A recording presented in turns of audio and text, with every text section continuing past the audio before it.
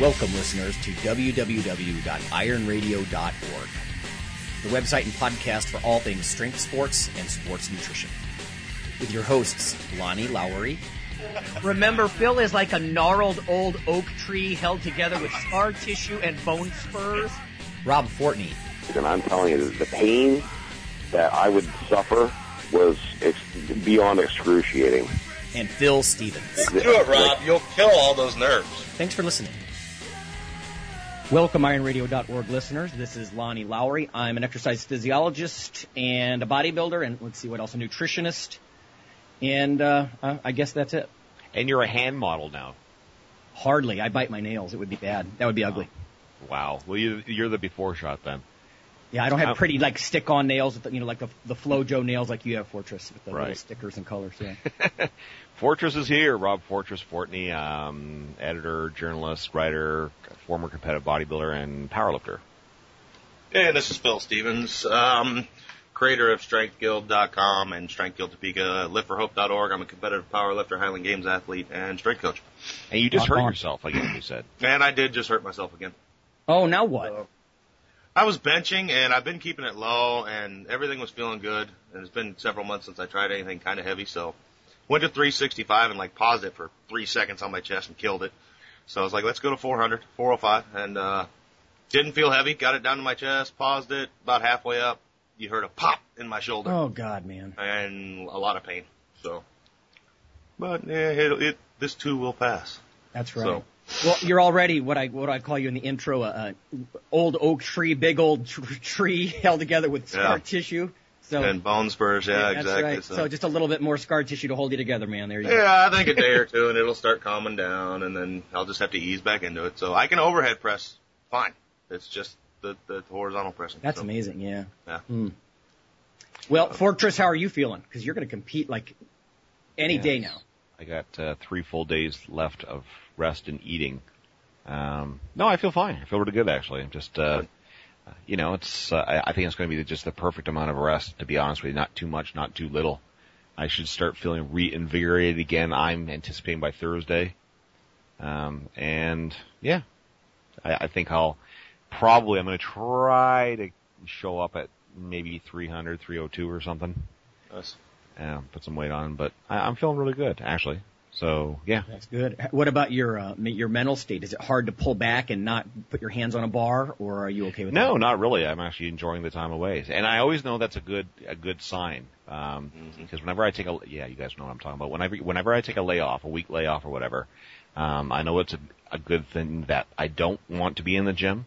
And like I say, I always know that within 7 or 8 days, I start feeling the itch again, and that's that kind of re-energized nervous system kind of thing. So I'm anticipating, like I said, that tomorrow or Thursday. So the bad thing is, though, that weigh-in is at 7 a.m., and it's about a 2.5-hour drive from here. So I'm either going to have to go Friday and stay in a hotel or get up at about 1 in the morning on Saturday. So, but you guys know, one night of no sleep, crap sleep is not going to do that much damage. So either way, I'm not really too worried about it. Well, I think you and I have discussed that before, too. All of us have, about the night before a competition. There's not much sleep anyway. You're just kind of excited. Well, Phil said he sleeps, I think, but I get excited, too. It's not negative. It's just, Yeah, and like I said, I think there's been lots of studies that have shown that, for strength athletes, a night or two of bad sleep doesn't really adversely affect too much lifting, so... That's interesting you say that, because I literally have had some of my best squat sessions after just nights of squeaking in 5 hours sleep or something. Yeah. Well, I've noticed that too. It's strange. Obviously if you're having several days, it will eventually start affecting, but I've noticed if I'm generally speaking quite rest and I miss a night or two of sleep, it doesn't really hurt my my top end lifts, so. Oh, and this morning in the mail from New Mexico, I got my, deadlift slippers. Exciting. Nice. Very, very nice. So, that's from Lifting Large. I think it's liftinglarge.com. So, and I'm not sure what those look like. I'll throw them a plug too, because the guy was really cool on the phone who ordered, and he promised he'd get them before. So, liftinglarge.com, good service. They look like ballet slippers. Yeah. And they got a rubbery kind of little sole on the bottom. They're really good. Keep close to the floor, but, keep you also firm so you're not slipping all over the place. So. Mm-hmm. Good stuff. Yeah, so I'm pretty much ready to go. Right on. Because you're carrying the torch right now, man. I mean, Phil's, back to oak tree status, and I'm still fighting off pneumonia. This lung inflammation is just lingering. I just hope it's not one of those weird things. Sometimes viruses permanently change you. And Jesus, I hope it's not something like that. But I imagine just give it time; it'll be gone. Yeah. So you're carrying the torch, man. Yep, I will try and do Iron Radio and our Iron Radio Brotherhood proud. We've got some real encouragement from some of the emails because we've been talking about it. So, that's very cool. In fact, you have an email you wanted to read, huh? Yeah. We got one from Sean Richardson, and I'll read it to you because it's not that long. Horrified by my before picture. He has a picture of him standing on a scale, actually, just looking down at the number on the scale. He says he'll send the after shots later. Again, I send thanks to you and your Iron Radio brothers for all the great info. The actual start weight was 137.6, but no photo. Finding your podcast, Zero C, changed my life. Long story short, I'm not the same person. Changes are too many to mention. Okay, enough. Anyway, good luck with our upcoming contests. Blah, blah, blah, blah. So, Sean Richardson, he's, and his before, like I said, was like I think it shows 147 or something, and his after is like 203. So, dude. So he's doing good, and he says our podcast changed his life. Wow. That's great. Yeah, it is awesome. That just makes us, smile ear to ear, buddy. So. Makes it worthwhile. Well, you know what? We're not full of crap. You know what I mean? This stuff happens again and again, and it's fun to hear a success story.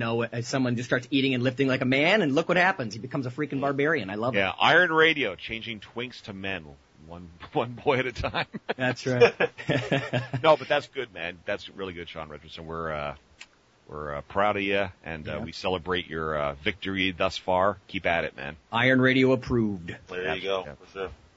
Okay, so we've got some, I don't know, there's a few bits of other news, I guess. Strength and muscle sport news. One was I just wanted to bring up a man film that's coming out because one of these days, guys, we have got to do an episode with like our favorite man films, and sort of actors that are all man kind of thing.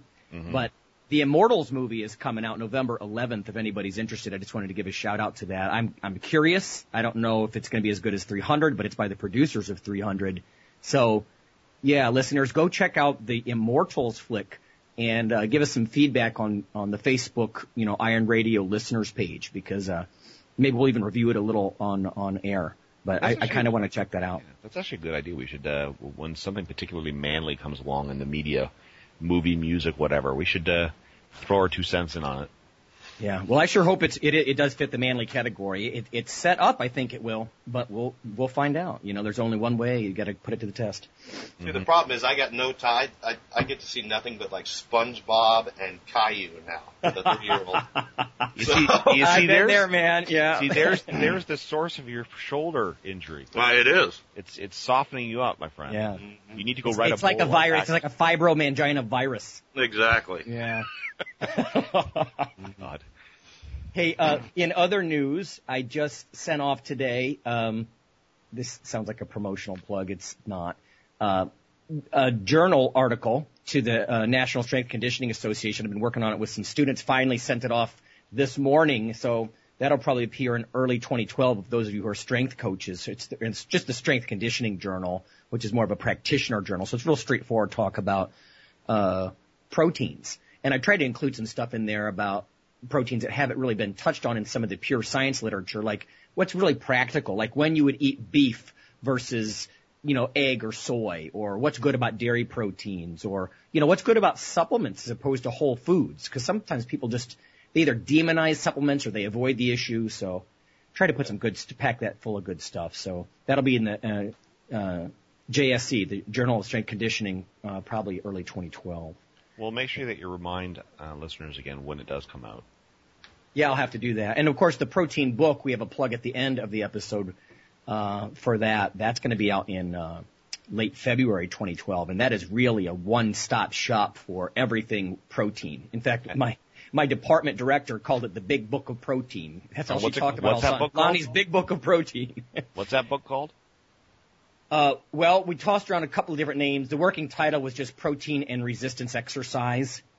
because it's sort of a big literature review. It's more of a textbook. I mean, don't go get that thinking it's one of these like anabolic diet type books, or nothing against Mauro Di Pasquale or anything, but it's not an industry type book. This is a giant literature review on the biochemistry, the types of protein, any kind of safety issues. I was interested in doing it because I just wanted to be able to hold up a big literature review the next time, a health educator, a dietitian, or someone said, "Oh, you meatheads and your protein." I had just heard that for too long, and there's no evidence to say that it's high protein diets are really harmful to healthy people, especially lifters.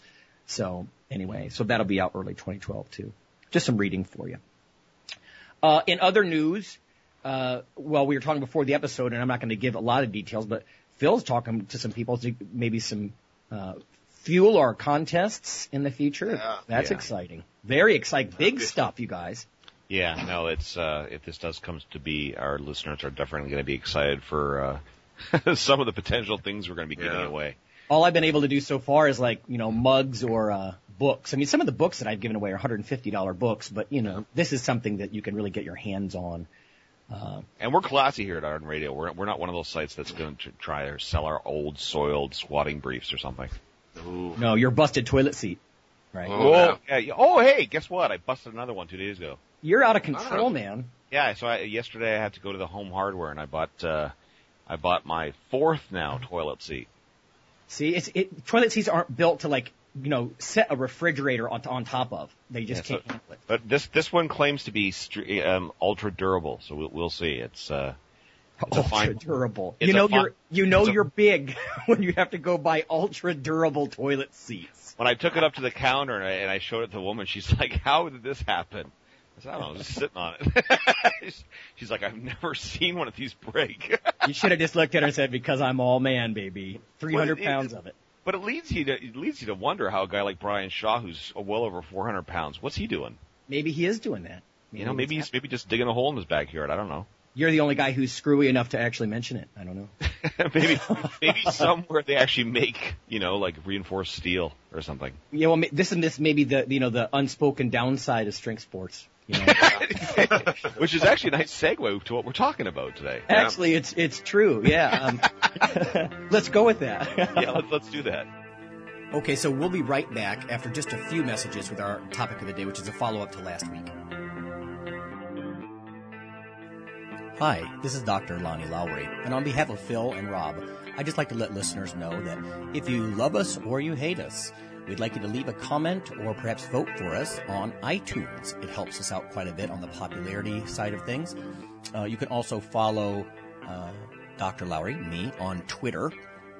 It's Lawnman7 on Twitter if you want to do that. We also have a Facebook page, the Iron Radio listeners page. So whether it's leaving a comment or voting for us or following us on Twitter or Facebook, that would be fantastic. Also, occasionally Rob or myself will write an article for another website, and Phil will as well. So lots of ways to interact, follow us in other media, and vote for us, and keep things going strong on Iron Radio. Thanks.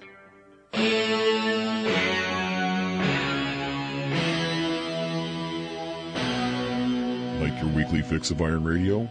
In addition to being a popular institute on iTunes, we are also on email. Simply go to www.ironradio.org and sign up for the voluntary email. You'll get a once-per-week email, no more, that's little more than the show notes and a link to the audio. So go for it.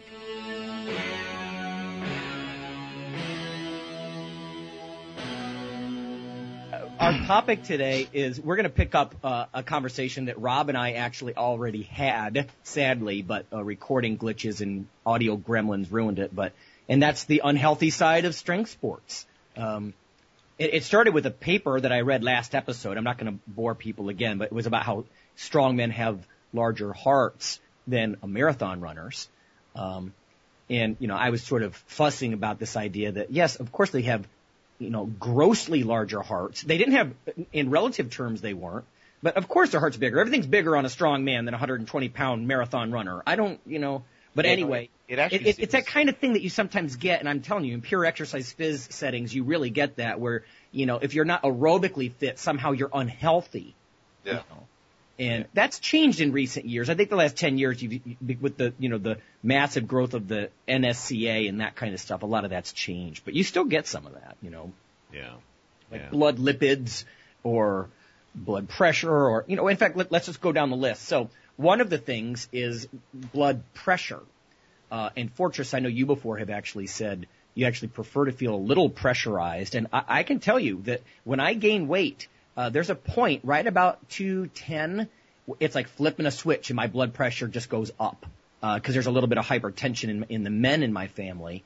And, boom, I'll just go up to like mild hypertension, like 140 over 90. And I'm not glorifying it, but I'm saying, that is something that I think if you, it's very body weight related, And, I don't know, Phil, do you experience that at all? Have you ever checked your BP when you're big? No, I never really paid attention to it. And the difference, of where I was at. I've never come in really high though. Mm-hmm. I've always verged on kind of low. Oh, even when I get mine tested, I haven't had it tested for a couple of years, but even the last time I had it tested when I was maybe 15 or 20 pounds lighter, I remember the doctor saying it was slightly high, and it was like Lonnie's saying, it was like just mildly elevated. And I remember it, and I remember she kind of made a bit of a stink about it, but I kind of just, in the back of my mind, I was just kind of smiling, thinking, like, what do you want? Like, day before yesterday, I was squatting 500 pounds. What do you want? Yeah.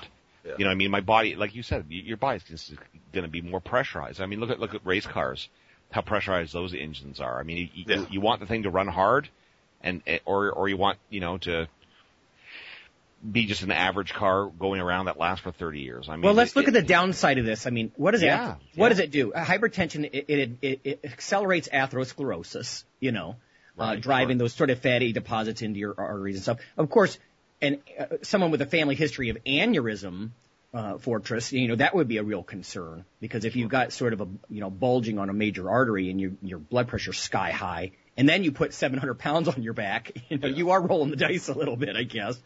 But the other thing I wonder about too, and Rob, you could probably speak to this a lot, and Phil is on the powerlifting side, but Rob, you especially with like the heavy drug using bodybuilders, how their faces are like purple, like they look like they're going to burst. Oh, what I'm talking about? Yeah. And on some sites like Get Big and stuff, they always, make that where they, put a picture of, ex bodybuilder here, pro bodybuilder, and people will always, make sarcastic comments like, he's going for the health look and, dead by 40 and all those kinds of things, cause, but when you've been around the sport there's so many markers that somebody who's been around for a long time just can tell when somebody's on stuff. But certainly when you're looking at the heavy androgen type users and stuff, you can definitely see it in their face. There is a certain look to, it's sort of, puffy, cyanotic, slightly bluish, and just not very healthy looking. And not everybody gets that way, but.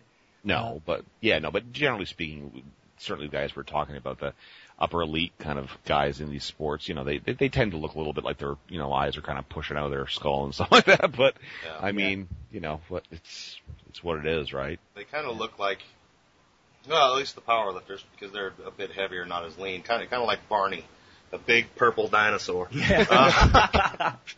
I can tell you've been watching those kid shows, man. Yeah, I know. But actually, Rob and Phil, both of you guys, I've got photos of you guys like in the bottom of a squat.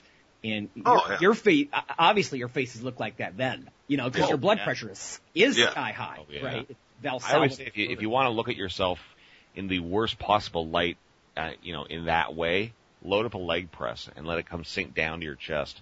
Oh yeah. I've actually seen leg press numbers while people were leg pressing in the literature, and you can have a systolic blood pressure of we're not talking about 120 kids, we're talking, double or triple that or more. So yeah. No, for sure. And I think that's even like that movement is much worse than squash just because of the position you're being put in and stuff. Yeah. Yeah. Because, your legs are sort of, on par with your head, or your head's sort of below a lot of your body. Yeah. Yeah. Yeah. Go ahead. Well, I'm just going to say, to kind of kick things off, although we kind of already have, but when Lonnie and I did speak about this and we lost it to, as he was saying, the technological gremlins of the computer or whatever, I started off as far as the downside of, resistance training, saying, I think the most common one, of course, is, the inflammation and so forth and, minor strains that occur just from the, repetitive stress syndrome, I guess you could say that results from doing this stuff, because so many of the movements are, of course, just repeating over and over again the same pathways. So I've known several older lifters with osteoarthritis. Not necessarily something that's heavily autoimmune like a rheumatoid arthritis, but just that sort of mileage. Like you said, it is repetitive stress injury, and I think bodybuilders get that a lot too, but sure. Powerlifters as well, because there are certain movements, no matter what kind of accessory work you do, that you're going to have to do over and over and over. I mean, how can a powerlifter not squat or bench, or you know what I mean? Yeah, that kind of stuff does lead to it over time, I think. Yeah, but to further that, what I said when I was talking to you about this, I also, on the other side of it, I do tend to think that people who do monumental amounts of work that, as you would say, would accumulate to huge amounts of mileage on the body, when you're doing a lot of more what would be considered to a certain strength athlete accessory work, and to a bodybuilder more what is considered, quote unquote, isolation work, which is essentially, single joint movements. Yeah, I think those are the ones that really tend to do that. And an example I gave, which I'll give again, is that, interestingly enough, I have zero problems with joints doing things like squats and stuff. The only things that I have certain problems with now after 26 years of training is stuff like bicep curls. Yeah. I can still do them, but I certainly have a lot more need for a lot of preparation sets and warm-up sets than I do, again, like something like squats or bench presses, which a lot of people, I think, who are not as experienced might say, geez, that doesn't sound right, but I think it makes a lot of sense, which is why I tell a lot of guys, if you're going to put mileage on your body, make sure that you do it and you always know why you're doing it. And again, try and, structure most of your programs around the big multi-joint basic compound movements. Cause I really do tend to see, when I see people who have these problems, it tends to be, guys who do a lot of things like moving their limbs out from away from their body and, single joint movements, like again, lateral dumbbell raises and preacher curl, dumbbell curls, stuff like that. Right. We can't forget the inflammation thing is, tendonitis and bursitis as well. It's not just osteoarthritis. No. Yeah, of course. For sure. I think doing a lot of that kind of stuff tends to, and I've said it many times, I kind of always refer to kind of like mild inflammation as being hot. I think a lot of those types of movements really are the ones that really make a person's joints hot. Well, dude, let's give our input. So how do you address that? If that's a reality of strength sports, how do you, sort of deal with that in a maintenance sort of way? Well, certainly. I mean, there's nutrition that you can take. I mean, I'm sure things like, the fish I'll oil. pick up on that. Yeah. Okay. Yeah. You take care of that and you go. Certainly, to further what I said a couple minutes ago, the whole idea that, again, and we talk a lot about mileage, but truthfully, try to, always be conscious of what you're doing. Efficient, right? Efficiency. Yeah. Efficiency and make sure that you're not redundant in your training. Right, junk reps. Yeah. Right, junk reps, sets that, are past the point of being needed to be done. Unnecessary warm-up sets. Sometimes, if two warm-up sets will do, there's really no point in pyramiding up over 10 sets kind of a thing. Again, getting to a top weight and then all of a sudden working your way down again. Certainly that's a good advanced, kind of like, increasing intensity method where you kind of, quote, run the rack and go back down the pyramid or something. But, I mean, these types of things are not always necessary. Right. I mean, every workout, no. Yeah. I mean, you don't have to go in the gym as well, like to be redundant with movements. I mean, there's no point in one single workout to do a flat dumbbell press and then move to a flat barbell press. Like those types of things I see that a lot. And I mean, I was guilty of it for many years myself. This kind of redundancy in your training where you kind of, like if you're going to squat in a certain leg workout, why do you have to do leg press in that workout as well? Yeah. Just that kind of thing. I mean, you should know the point where, and I think Lee Haney said it best, the, legendary 8-time Mr. Olympia. He once said, stimulate, don't annihilate. And you really have to learn, and sometimes especially as guys, it's fun to annihilate. Yes, I mean, yes, it is. Like, you just want to kind of, as I kind of term it, get the let out. You go in, you just want to, for We're whatever all guilty reason, of that. Yeah, and sometimes it's fun, like when I came down to visit you, Lonnie, down in Ohio recently and stuff. Sometimes you just want those days where you're just like, you know what, throw caution to the wind, let's just go nuts.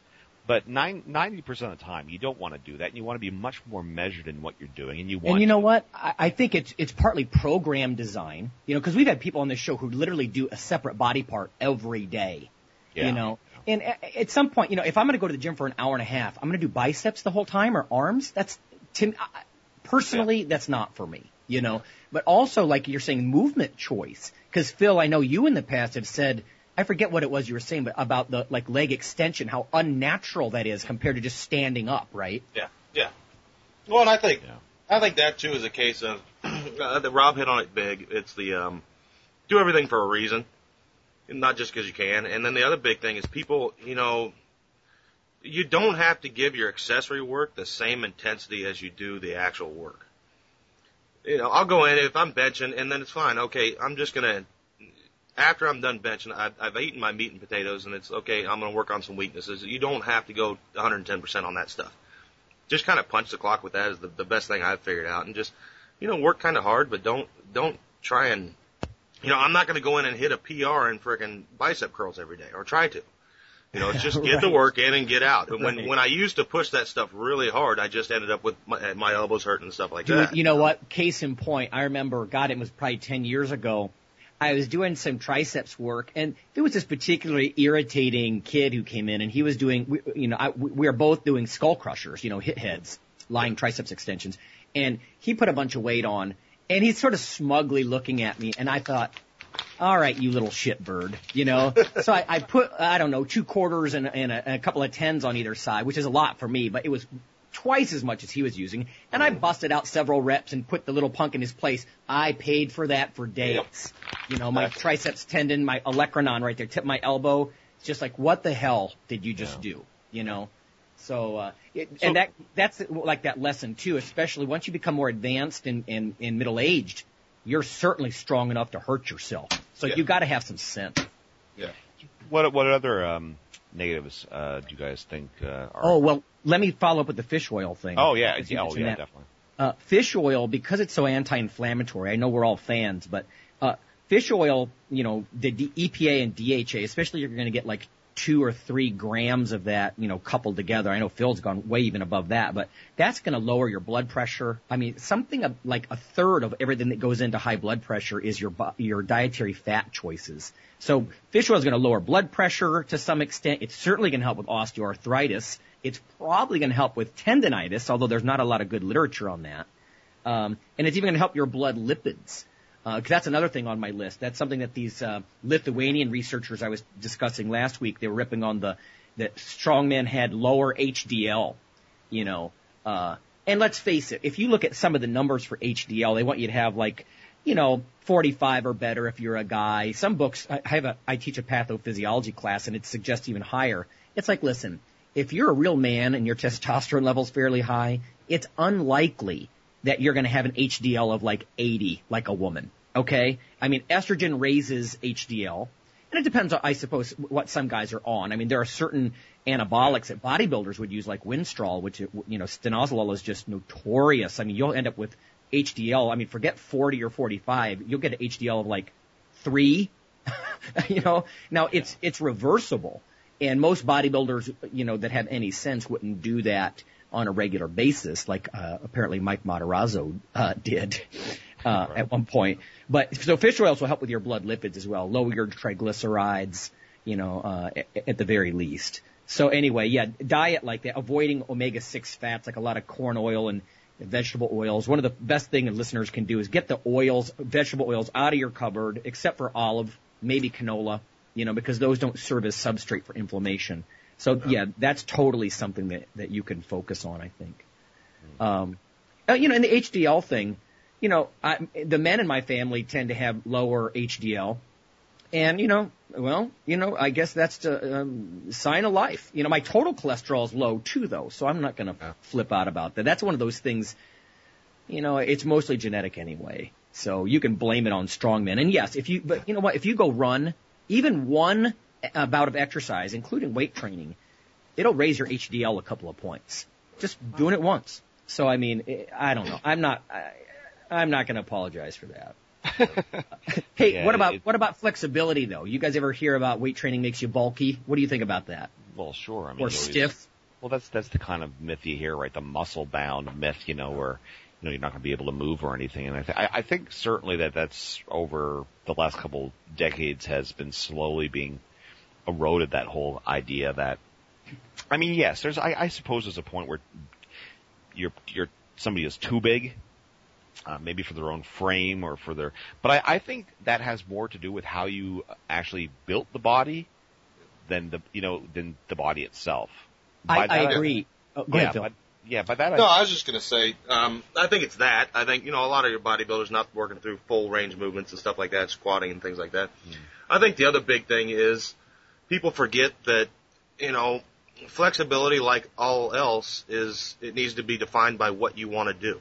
It would be a disservice for me to be able to squat a quarter inch from the ground and not be tight at parallel. Yeah. My job is to squat to parallel, be wound up like a drum, and be able to come out. There is actual research, even in runners, that a certain, and lifters too, I believe, that a certain amount of stiffness, you don't want to, it's actually beneficial, right? You don't want to be have no tissue elasticity or, recoil. You want to have some tension there. Yeah. If it comes down to it, if I have two clients to choose from, one that's hypermobile and one that's immobile, I'm going to take the immobile one, because they're less apt to get injured. It's a lot easier for me to fix an immobile client, stretching them out, putting them through moves, than it is somebody that's hypermobile and can overextend joints and stuff like that. You're asking for injuries. It's a lot harder to make them stable. People forget that flexibility or lack thereof is also stability and strength. We need stability, and people forget about it. Right. It's sort of a yin and yang there. Yeah. Because I think about the shoulder. The shoulder, if you classically define flexibility, range of motion around a joint, the shoulder is going to have, many planes of motion, but it's one of the joints where I would probably say, yes, you're going to lose technically some range of motion. If you do a classic back scratch test where you're grabbing your hands behind your back, I bet none of the three of us could do that. Like when I reach behind my back, I barely, I can't touch my fingertips. And you get these skinny guys who they can reach up their back with their left hand and down with the right and just clasp their hands. Yeah. It's like, listen, at some point there's just so much meat around the deltoid, in the deltoid, that you're going to lose a little bit of what one might call flexibility. But that's just you're impeding the movement because there's so much meat, there's so much mass. And besides, what's the corners on walls for anyway? Yeah. To scratch your back. The bark on trees. you just rub away the paint because you got to get that scratch or that itch. There you go. It's got to back up. You know what? Another topic I wanted to bring up just very briefly, because I was talking to the gym owner about it recently, was even tanning for bodybuilders. Now, classically, we've been taught tanning is bad. I mean, in one of the health classes at the university, they actually teach that even tanning in a tan bed once increases your risk of melanoma and this and that. But I think in some ways we've gone overboard, because if you look at some of the old bodybuilders who would tan on a regular basis, they don't all have skin cancer. In fact, I don't know of any that do. Maybe listeners can fill me in, but there's that trade-off because of vitamin D. Right? So for a decade, 2 decades, we've been saying everybody wear SPF number 99 sunscreen all the time, and then oops, we're all vitamin D deficient. So it's another one of those things where we're wedding technology in a sort of a poor way. We get excited about something, and I suppose most dermatologists would still say, protect yourself from, UV light at all times, but again, you're going to make thousands of units of vitamin D when you do that, and that counteracts a lot of cancers and things like that. So, Well, my question to that one is, why do the people around the equator, they have some of the lowest skin cancer rates ever in some of these countries? Yeah, and interestingly, they're in the frickin' sun all day. Yeah, and the parts of their bodies that are exposed to the sun usually aren't the ones that get cancer anyway. Yeah. I have heard a little bit like your lower lip and the back of your neck are major parts though, but that tend to have more incidence. But at the same time, yeah, I think even that, when done in moderation, there can be some good things about it as well. Like I said, it's whether you look at it as a nutritionist or a dermatologist. A dermatologist might say block it at all costs, but when you're looking at overall health, I'm not sure that's unhealthy if you're just going to do that for slowly and smart for 10 weeks when you get ready for a competition, Yeah. But anyway, it's just yet another one of those things. Well, when I was working night shifts and barely seeing the daylight, I was actually told to go, and it helped my sleep. Oh, my wow. sleep improved. So, well, there you go. Because I rarely saw the sun, and it was, going in for once or twice a week for 20 minutes, and it improved my sleep. Well, not to mention the fact that even from a therapist standpoint, I know there's like certain treatments that are used for people who have depression and so forth, with certain like light therapy. Mm-hmm. Phototherapy. Yeah. Right. Yeah. So, I mean, again, I don't know much about it, but I certainly know that it exists. Certainly in places where there, like Phil saying, places where there's not a lot of, like, even if you're in certain parts of the world where there's, just no sunlight for, 2 or 3 months out of the year and that type of thing. Some people can very adversely be affected psychologically by that. So absolutely. So I like Lonnie, I think you said it best. I mean, it depends really who you're talking to. A nutritionist, a dermatologist, a psychologist, and I think the point that should be made is, again, moderation. Too much of anything is going to be harmful. So you have to look at the cost and benefit of everything and not overdo anything. But if you think about strength sports, or if you include bodybuilding in that mix, it's a temporary thing. It's a once a year thing, or maybe even less a lot of times. So again, when you do it with moderation. So the lifestyle seems to counter-correct or auto-correct in a lot of ways, And, hey, I mean, is UV radiation any worse than whatever chemicals they're using to dye your skin brown?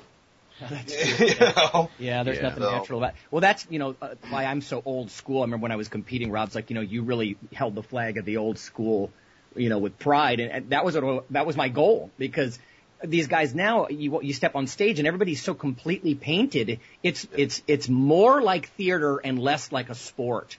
Than it was in the old days. And so, was I tan? Yeah. Now, I don't get the savage tan of the islands. I'm Irish, for Christ's sake, but at the same time, so, I mean, I did use some, artificial tan, but I tried to keep it within reason. And I mean, I know guys that are ghost white and they just artificial tan and, and that kind of stuff. And then, the pros and cons, I guess.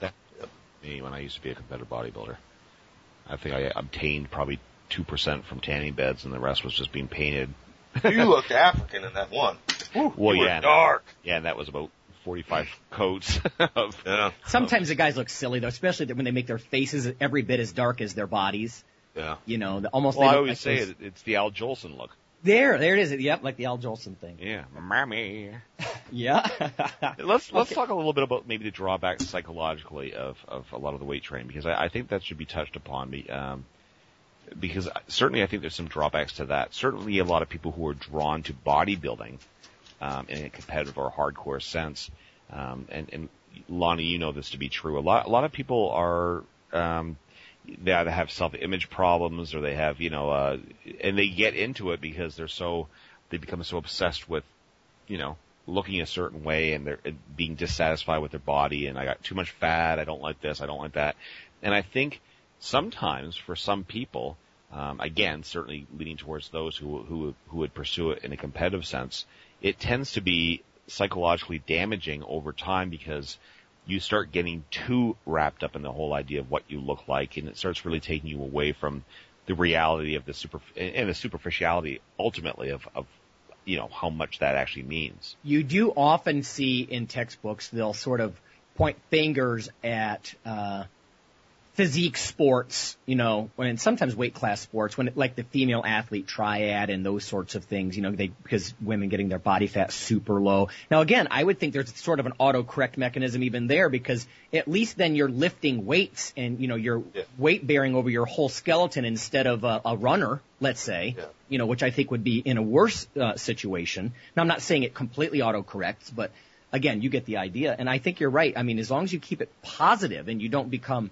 negative, like bodybuilding to me has always been very positive, and I've always included things like the squat. Always to me was a movement. It was the one thing that was not about flexing my quadriceps. You know what I mean? And maybe that helped keep me on the right track. I've always sort of been that power bodybuilder, aficionado in a way, like the Dorian Yates types.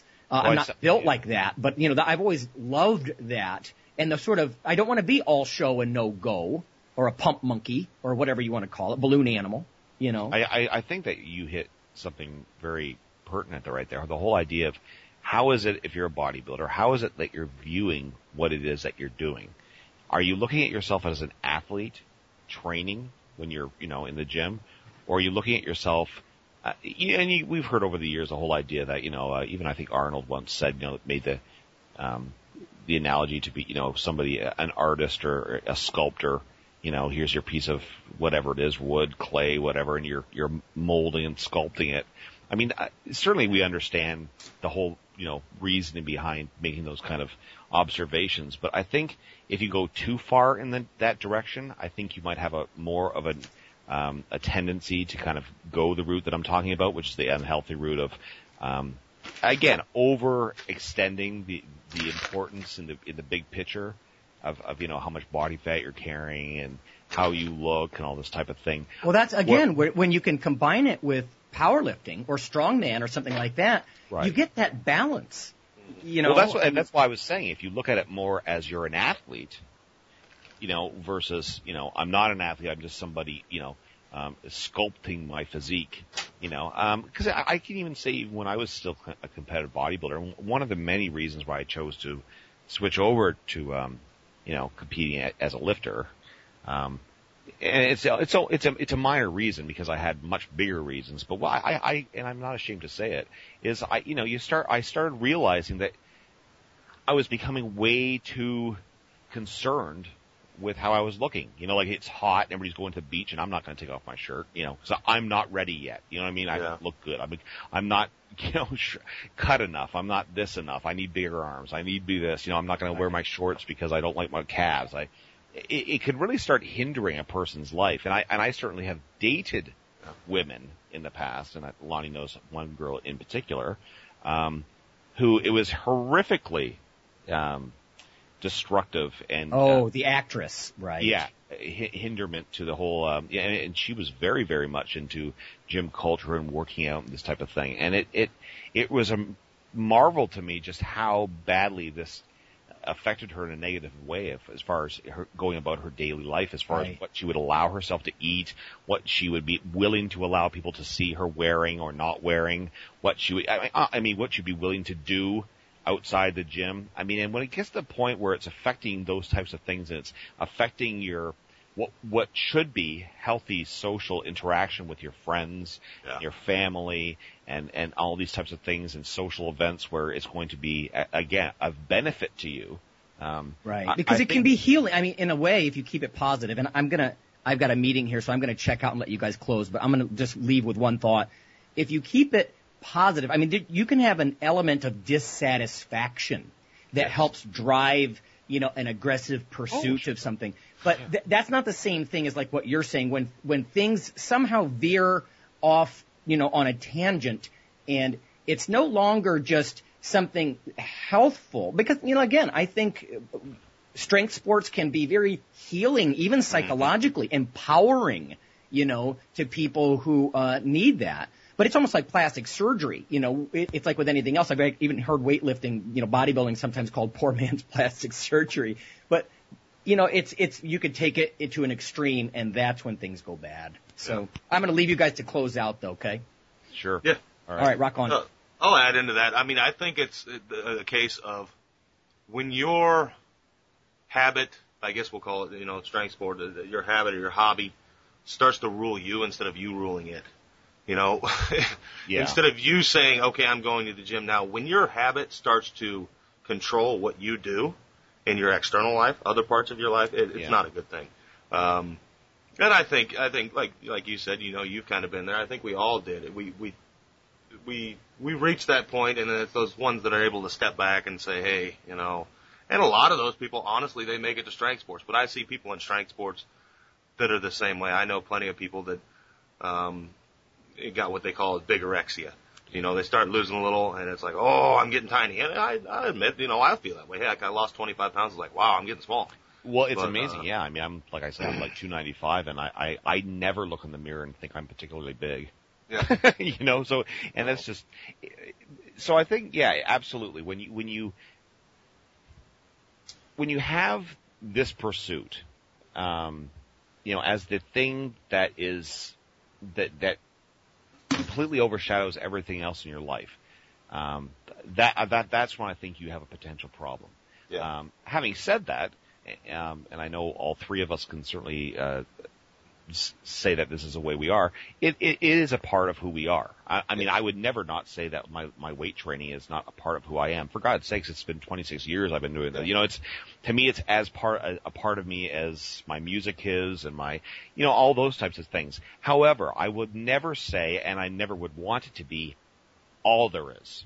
Yes. Because then you're really, you're losing sight of, you know, putting something, you know, in its place. And everything has its place. It's one of the reasons where if you come over to my place, I've had people come over, you know, who have known me in the gym, and they're like, you know, they're like, wow, you'd never know that you even lift weights if you come to your house.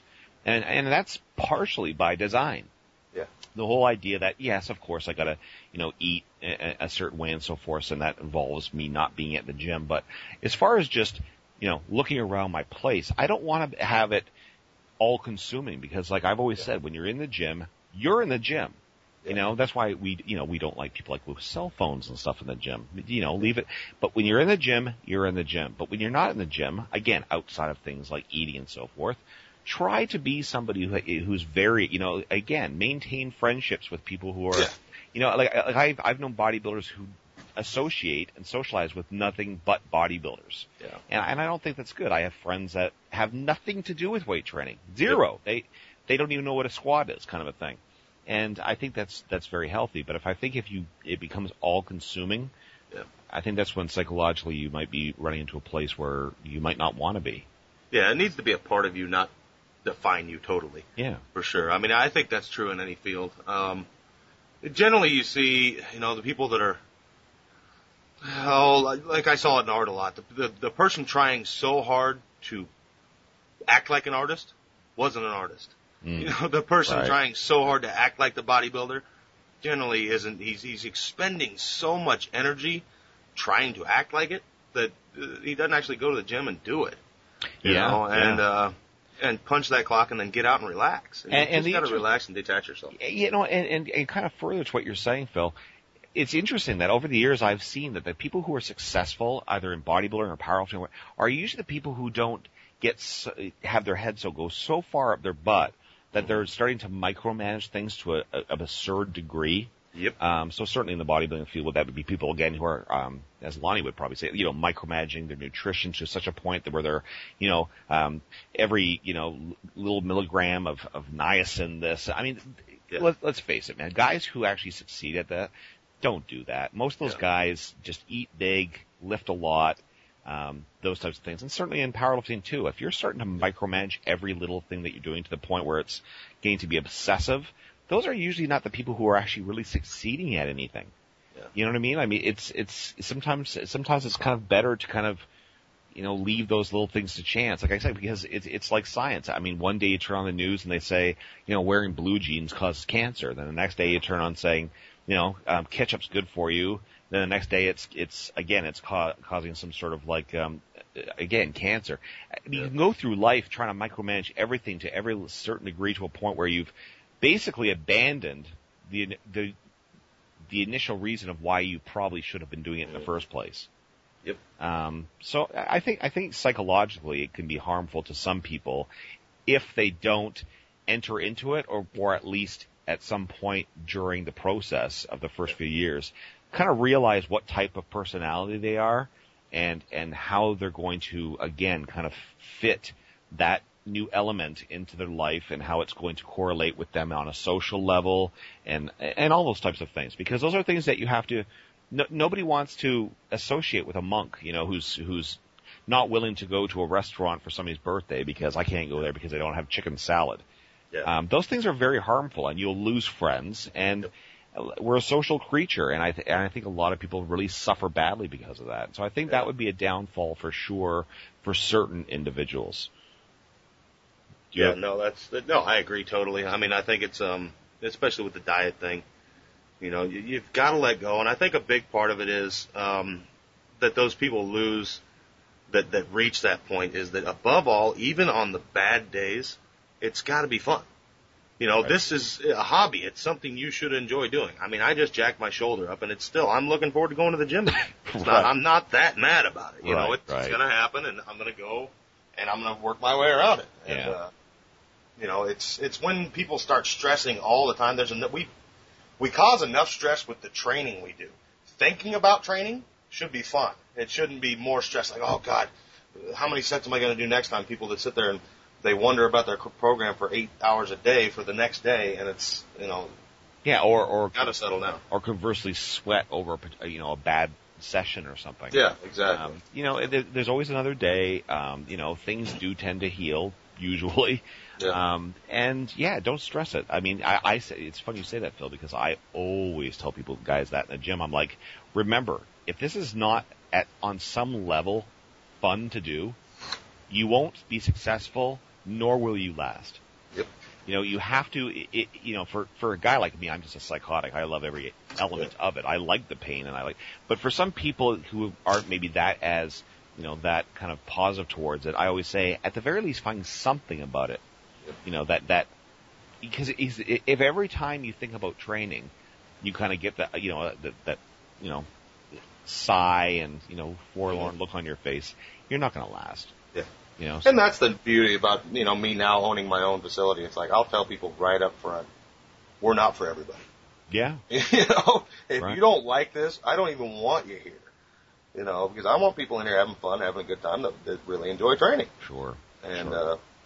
you know, and then we've been lucky that we do have a great group, so. Yeah, so I mean, you know, as we've discussed now over this show, there are, you know, certainly we're always championing the weight training and so forth, but there are drawbacks to it.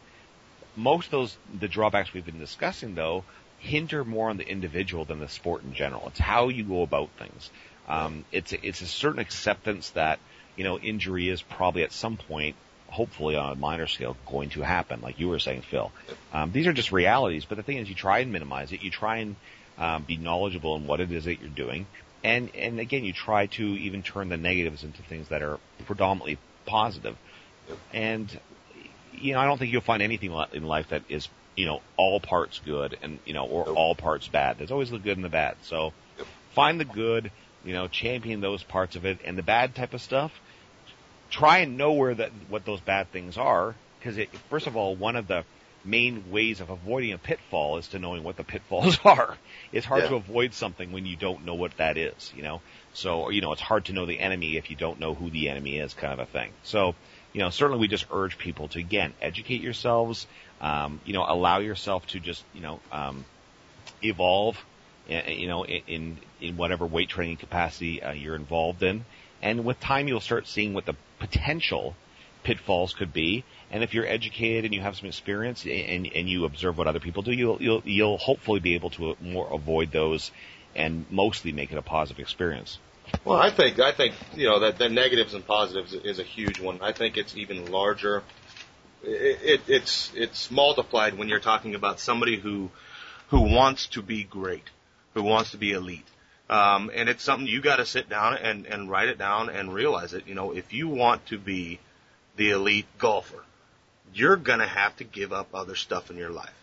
You know, because you're going to have to be on that course so many hours a day. If you want to be the strongest man in the world, there are going to be drawbacks that you must accept. To any great goal, there are negatives that you just have to accept. Of course. You know, you're not going to be light. You're likely not going to be 180 pounds and look like Brad Pitt. You know, because you're going to need to be a big behemoth machine. And, you know, you've got to sit back and accept all these different things. You're going to, at this time, you're going to be eating like this. At these times, you're going to be eating like this. You're going to lose sleep. You're going to hurt. You know, and it's those things that everybody wants to look at the positive, of everything. And a big part of it, though, is accepting the negatives. It's like, I know I'm going to hurt at times, but I'm willing to accept that hurt because I enjoy the activity so much and what I'm trying to do. Yeah. That it's okay. But.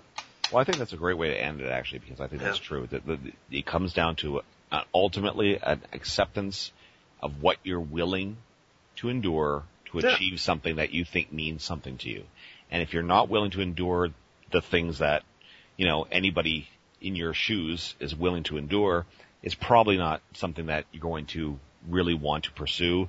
Or if you think you're trying to fool yourself into believing that you will do it, you won't last. Yeah. And that's okay. And there's something else out there for you. You know?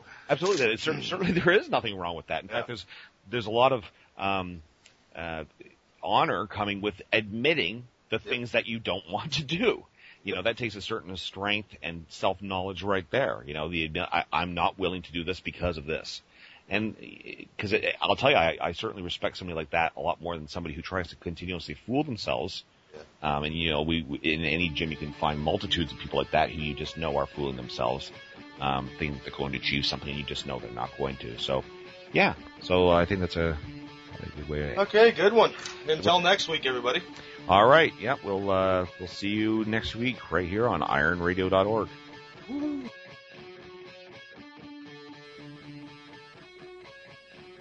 Iron Radio is accepting donations.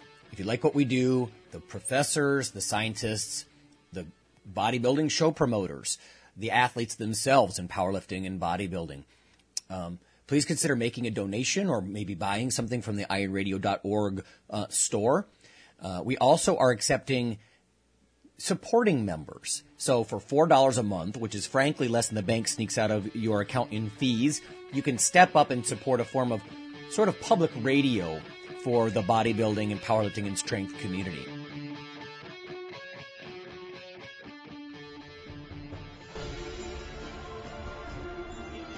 Okay, moving on to our other announcements, we're going to do a fall contest regarding quotes. What we want you to do is go to our Iron Radio listeners page on Facebook and give us some of your favorite quotes, and we'll pick our favorite. I'd love to add to our repertoire of quotes like this, and you'll win something cool. We've still got some mugs and other Iron Radio paraphernalia floating around here, and I'm happy to send you one. I think we'll run this contest probably until Thanksgiving, so get online, get on Facebook, Iron Radio listeners, and make a quote.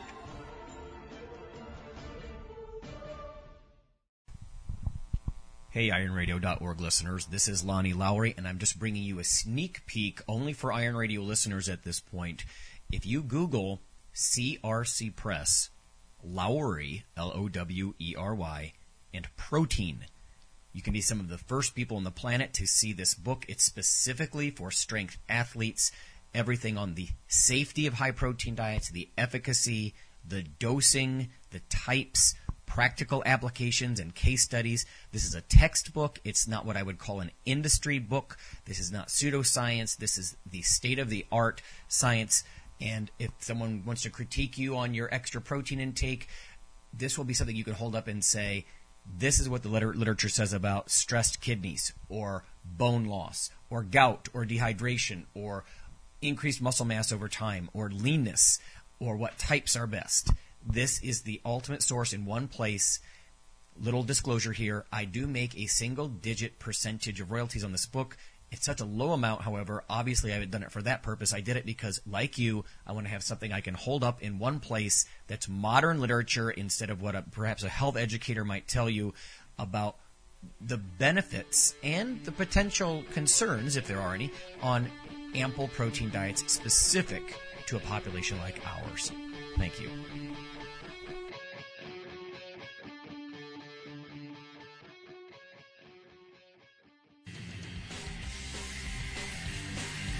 The Iron Radio podcast and all of the audio on ironradio.org is for informational purposes only. If you're interested in starting a diet or exercise program, it's important to check with your physician. Also seek the help of registered dietitians, athletic trainers, and qualified exercise physiologists in order to make the progress that you need.